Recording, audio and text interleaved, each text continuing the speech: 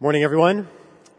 Great to be with you in worship this morning. My name is Jeff. I'm a pastor at Boulevard Presbyterian Church in the Austin Oak Park area. And if you don't know, Boulevard is a church plant of Covenant.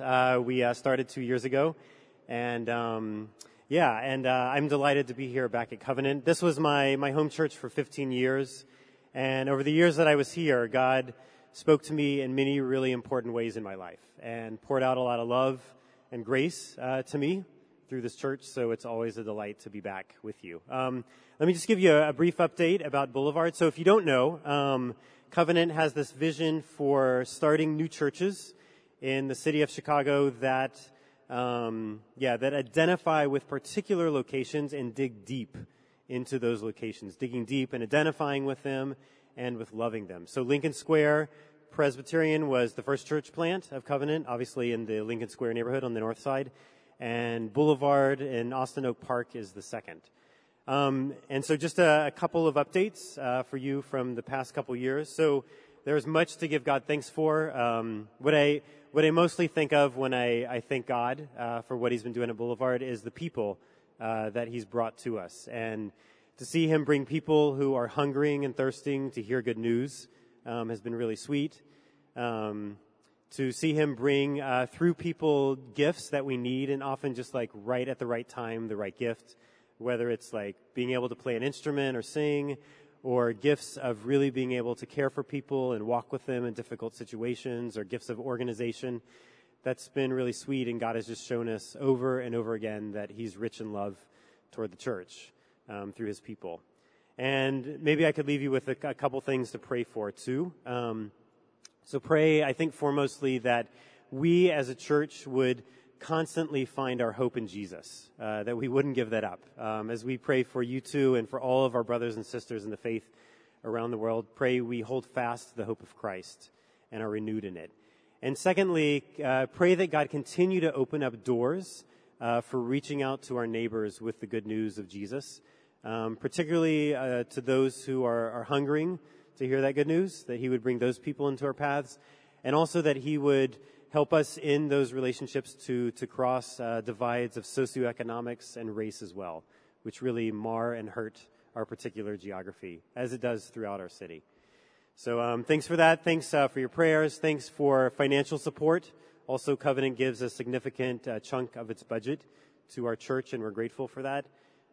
Thanks for visiting us. Through the past couple years, a number of people from Covenant have come. Your own pastor, Aaron, who's on sabbatical, has shown up 3 times this summer. So it's always a delight to have you, and would welcome you anytime, any Sunday, to worship with us. So you guys are working through the Sermon on the Mount in Matthew 5 through 7. And today we're coming to that part in the Sermon on the Mount where Jesus talks about how to relate to possessions. So it's found in Matthew 6, starting in verse 19. It's printed in your order of worship if you want to follow along there, or you can just listen as I read from Matthew chapter 6, starting in verse 19. Do not lay up for yourselves treasures on earth, where moth and rust destroy, and where thieves break in and steal. But lay up for yourselves treasures in heaven, where neither moth nor rust destroys, and where thieves do not break in and steal. For where your treasure is, there your heart will be also. The eye is the lamp of the body. So if your eye is healthy, your whole body will be full of light. But if your eye is bad, your whole body will be full of darkness. If then the light in you is darkness, how great is the darkness? No one can serve 2 masters, for he will either hate the one and love the other, or he will be devoted to the one and despise the other. You cannot serve God and money. This is God's word given to us for our good. Let me pray for all of us before we dig in deeper together in this passage. Oh, Heavenly Father, we come to you this morning as people in need of hope. In the news is mass shootings in El Paso and in Dayton. Also, the news of in our own city, 7 wounded last night in a shooting right next to a playground in Douglas Park on the west side. And God, these 3 things I've just named just begin to scratch the surface of all the ways that our creation is groaning and that we are groaning as part of our fallen world. So come, Lord Jesus, speak your word of life to us and point us to yourself. Give us hope, give us rest, give us good work to do in your name. We pray this through you. Amen. A few months ago, I took my then 3-year-old son, Zachary, to the dentist, and that was for the second time that he went to the dentist.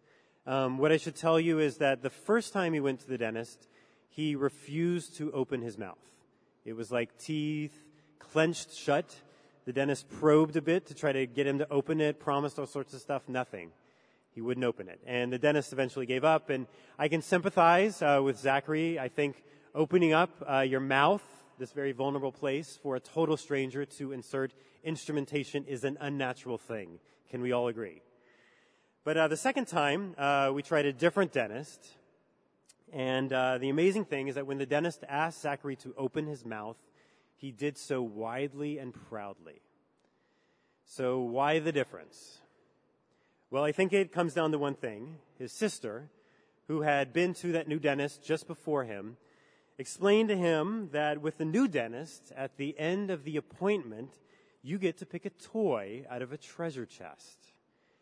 And indeed, when we showed up at this new dentist office, they, on their guiding us back to the examination room, marched us right by this treasure chest full of toys.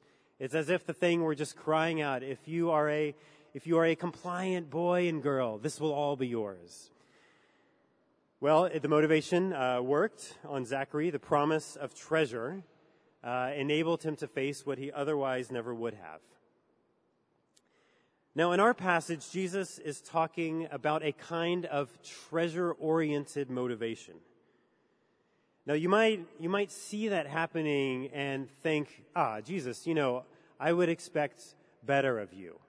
If we particularly have a more Enlightenment, prudish view of Christianity, we might come at this and say, no, Jesus, you should have raised the bar higher. You see, it's really just do the good without any regard for consequence or treasure or reward, because the good in and of itself is enough. But what's interesting is that Jesus, and important, is that Jesus does not go that route. He assumes that we humans are treasure hunters by constitution.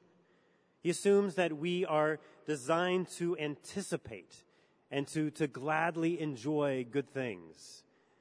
And so for Jesus, the question is not if we will seek treasure, because we will. The question is where we will seek the treasure. So he says, do not lay up for yourselves treasures on earth. Lay up for yourselves treasures in heaven. Now, when Jesus talks about treasures on earth, I think it can basically mean anything that we would value in this world. But in the last word of the passage, and that holds true both in English and in the original language, Jesus takes aim at one specific category. It's expressed in the Semitic origin word mammon, which we still use in English thanks to this very passage. Mammon means originally possessions or property. In our translation, it's rendered money. Mammon is, in other words, our stuff. It is our stuff in this world. And so this begs the question, why would we naturally want to treasure stuff? I think a first reason for that is that the first reason we want to treasure stuff is for security. If you have money in the bank, you're inclined to probably worry less about what you're going to eat tomorrow. Because you think, if I run out of food today, I can take some of my money and go to the grocery store and get more tomorrow. You worry probably less about where you will stay tomorrow. Even if my house burns to the ground, I mean, most of us hopefully have invested money into insurance, which will, hopefully take care of us and enable us to move on. Or we have enough saved that we can find somewhere to live. If medical problems come, money can seemingly get us access to better health care. Money offers this cushion, this pivot, this kind of ability to fortress ourselves against troubles. I think having stuff gives us a sense of control and in an uncontrollable world. Intangible control that we can count and see and lay our hands on. So that's one reason why I think we would be tempted to treasure stuff, because it gives us a sense of security. But I don't think that's the only reason we treasure stuff. A second reason I think we treasure stuff is for approval. You see, when we lay up stuff for ourselves, it's so often not just for bare utility. I think it's also because we want to be able to see ourselves as the kind of person that has that stuff. And perhaps because we want other people to see us as the kind of person that has that stuff.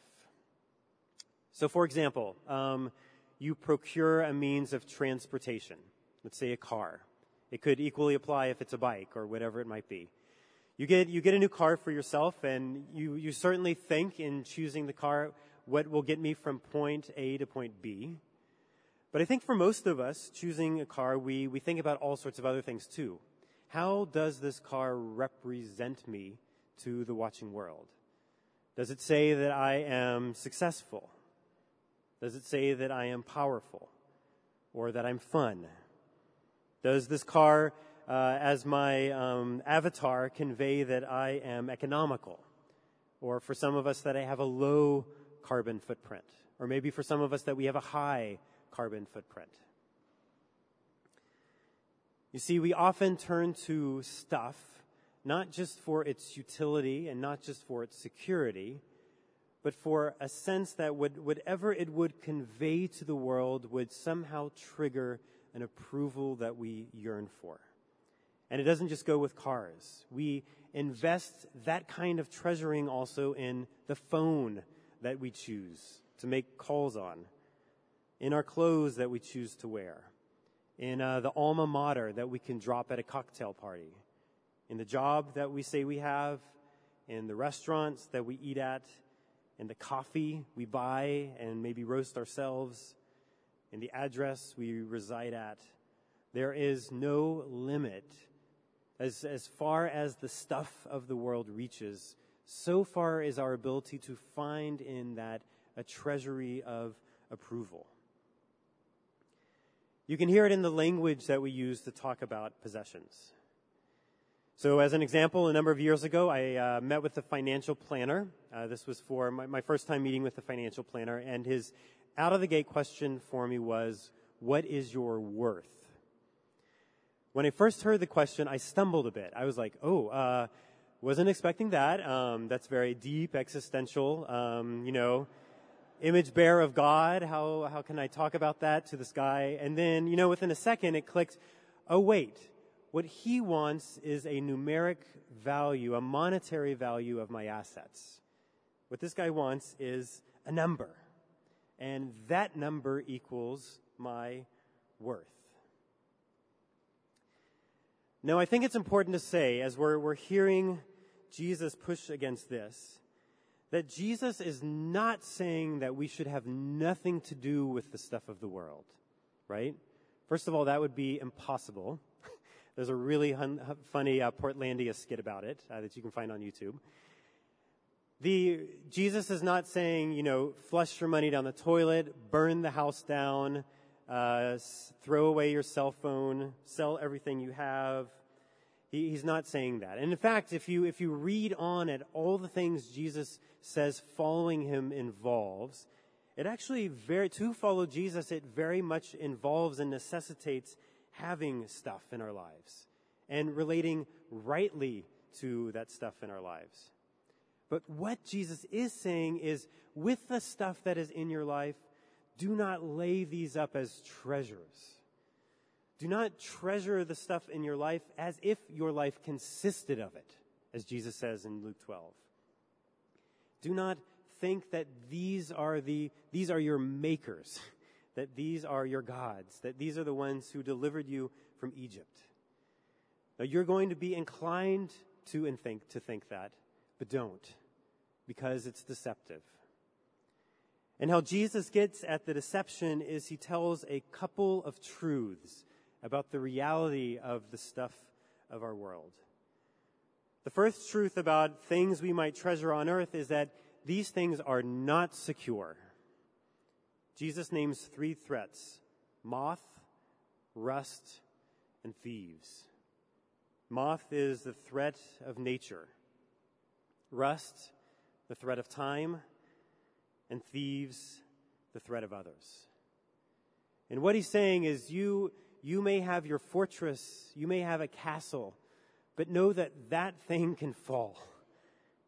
You may have a portfolio, a financial portfolio that would be the envy of everybody and promise all sorts of security, but the market can crash. The dollar can lose its value. You may have your dream position at work, but you can lose it. You might have access to the best health care in the world, but it might not be enough. Because in the kingdoms of this world, moth and rust destroy, and thieves break in and steal. So the first truth about the stuff of this world is that it is not secure. The second true thing Jesus says about the treasures on earth is that they master you. He gets at it in the last verse where he basically says, when you treasure hunt, whatever it is that you are hunting for is what you are serving. You will make great sacrifices for whatever that thing is. And when it comes to the treasures of this world, these things are not good masters to serve. An illustration I really like comes from Schopenhauer. He says about wealth, wealth is like seawater. The more we drink, the thirstier we become. And that is so true with money. Surveys have asked people who who bring in an annual income of $30,000, how much do you think you need to be comfortable, to do well, to flourish in this life? And they'll say 50. You ask people who earn 50, how much do you think you need to do well? And they don't say 50. They bump it up to 75. You ask those who earn 75s, they say 110. You ask those who say $1 million, and they'll say 2 or 3 million. It proportionally, the amount more that we think we need proportionally increases with the amount of stuff that we have. It is like salt water. It is not made to slake our thirst. And so when we treasure it, when we turn to it and say, you are the thing that will get me through, you are worth the sacrifice, you will slake my thirst and feed my hunger, it'll leave us addicted and actually insecure and unapproved. So Jesus is saying, in light of all that, choose your treasure wisely. He assumes we all have things in our lives. That thing that we deep inside treasure. That thing that we look at it and we say, if we have that, it'll all be worth it. If we have family, it'll all be worth it. If we have possessions, if we have that profession, if we have money, if we have acclaim, if we have health, it'll all be worth it. But what Jesus does is he directs our treasure hunting toward that one place where neither moth nor rust nor thieves can take it. Lay up for yourselves treasure, but where? In heaven. In other words, make that thing that you most treasure, that thing that you most want, that thing that you most turn to slake your thirst, the thing to which you say, if I had that, it will all have been worth it. Make it God himself. Why? Because unlike anything else that you will find in the creative order, God is one worthy of our deepest affections and treasuring. He is secondly 100% secure. And he thirdly is a good master to serve. If you see how Jesus talks about the God he's inviting us to serve and find our treasure in this passage, if you look before and after this passage, all throughout the Sermon on the Mount, you see that. He is who? He is our Father in heaven. He is the one who knows what we need before we even ask him. He's the one who cares for us more than the lilies of the field or the birds of the air. He's the one who takes particular interest in us and knows us in and out and knows all that threatens and assails us and makes sure to take care of us in all the ways that we need that. He is the Father in heaven who loves us. He is good treasure. Now, this summer, I'm reading through a biography of Jane Addams. If you don't know Jane Addams, she was the first American woman to win the Nobel Peace Prize. And she started the first settlement house in the U.S. It was actually here in Chicago, right on Halsted Street, really close to where the UIC, actually on the UIC campus right now. At that time, it was a neighborhood of immigrants in Chicago. So there's one place in Addams' memoirs, which she wrote as an adult, where she recalled that as a little girl, she had this worry that her father would not want her walking next to her, that her father would be ashamed. And her father was this successful businessman. He was a state senator in Illinois. This was in a small town close to Rockford. That her father, the senator, Senator Addams, would be ashamed to have Jane walking next to him on the way to Sunday school. I guess Sunday mornings was maybe the time when they would get out and walk and the whole town would be out. And she worried that her father would be ashamed to be seen walking next to her. Why? Because of her crooked back. Now, the biographer thinks Jane's back was probably not that crooked, but in Jane's mind, she was the girl with the crooked back. I think most of us probably have something like that. We see ourselves as that person, whether or not it's true to characterize us. Well, Jane saw herself as the girl with the crooked back. Now, at this point in her life, her mom had already died, and so she describes that on the way to Sunday school, she would walk with her uncle. And one Sunday morning, she was walking to Sunday school with her uncle instead of her father, when to her great surprise, her uncle, who was ahead of him, stopped.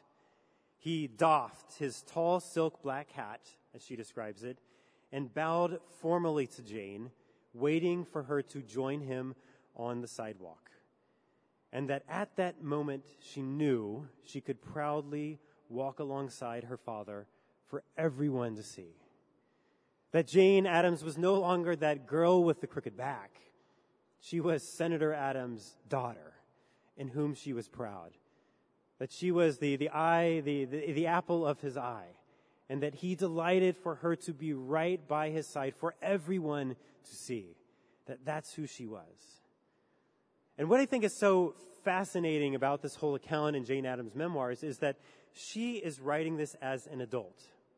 That Jane Addams, the adult, the Nobel laureate, the strong, courageous boss of a woman who, with great courage and conviction, could basically talk to any man and tell them exactly what she thought, that this powerful woman kept thinking of that one moment when she knew that her father loved her, when she knew that her father was not ashamed of her, when she knew who she was, her father's daughter. Now, friends, we are all made for that kind of love from our parents. And all of our parents fail us, all of our biological parents fail us in one way or another in this world. But our biological parents are always meant, at their best, to be pointers to the fact that we are ultimately made to receive that kind of love from a heavenly Father, to receive that kind of security from a heavenly Father, to receive that kind of approval from a heavenly Father. And in light of that, in light of everything that Scripture tells us about our heavenly Father, to know Him and then to look at the stuff of the world and say, you give me my security, you give me my approval, I'm making you my treasure, it seems pretty light. So how do we cultivate that awareness of how worthy God is to be our treasure, of what a good treasure He is? It's obviously a hard thing to do, right? Otherwise, Jesus wouldn't talk about it. It's a deceptive thing that we really in the moment think that acquiring this earthly stuff is going to make it for us. So how do we get beyond that? Well, I think the answer is actually found in the two verses we haven't looked at yet in this passage, verses 22 and 23. You read before it, and it's about the possessions that we have in the world. You read after it, and it's back to possessions. And you read those two verses, and it's like, what are these two aphoristic, seemingly unrelated verses doing just inserted right in here? Well, I think Jesus brings up this aphoristic teaching at this moment to talk about how it is that we ascertain what he is talking about and move into it. He describes that the eye is the lamp of the body. And what he means by that is that if the eye works and you are in a place with light, and in our world there's darkness, but there is also light all around. If your eye works, you will be able to take in that light and find your way through the world with it. You'll be able to see the world for what it is. But he says if the eye doesn't work, even though there may be light all around, you'll live in the darkness and not be able to see reality for what it is, not be able to find your way through it. And his point is, with your eyes, train them to see the light of the heavenly kingdom. Learn to see reality by its light. Learn to cultivate interest and admiration in your heavenly Father. Whenever you catch yourself being tempted to find treasury in stuff of this world, think, what is it that I want that thing to give me? And then consider, what does your heavenly Father offer you? And know that that thing in itself is just a pointer to a much greater treasury, a much greater security, and a much greater source of approval. And a couple of very practical ways that Jesus talks about how we can train our eyes on God, particularly with respect to money, are these. One, and I'll just close with giving you these. One is giving God thanks for our possessions. When you see the stuff that you have and give thanks to God for it, it tells the true story of what that stuff is. That stuff is not the security, that stuff is not the approval, but that stuff is a gift from the one who is security and is approval. That is the true story with our stuff. So one is the discipline of giving thanks, regularly giving thanks for all the stuff that is in our life. And a twin discipline that goes with gratitude that I want to leave you with is generosity too. Giving generously of our possessions. You see this time and time again in the history of God's people that when they get a vision of who their God is, one of the things that they do is they start giving their stuff away. At the end of Acts 2, the people have this amazing vision of God's salvation in Christ, and the Holy Spirit fills them. And one of the things they organically do is start to give it away. In other words, they start to have in their financial life a cross, a sense of sacrifice in their financial life. I think that's a great litmus test for all of us in our financial life as to if it is our treasure or if we see it as a gift from the treasure. Is there a cross? Is there a sense of sacrifice to our financial life? And if there isn't, entering into this discipline of giving stuff away regularly, it can teach us also the true story of this stuff. It can teach us the true story of how God has made us to relate to stuff and to each other and to Him. That He is our provider. And He gives us stuff and one another to enjoy, to have fun with, to care for each other with, to reflect His own generosity, His own fatherly love to us with. Friends, treasuring the stuff of the world, it makes us anxious and it makes us greedy. Treasuring Christ makes us grateful and it makes us generous. And that's because He is the only treasure to whom, when we give our lives, He actually comes back at us with life. He's the only treasure we could possibly look toward who sacrifices himself for our good. He is the only good master to serve, the only true security, and the only true sense of ourselves that we can find. So may we, with all of our stuff, turn to him and find in him our life and our hope. In the name of the Father, Son, and Holy Spirit, amen.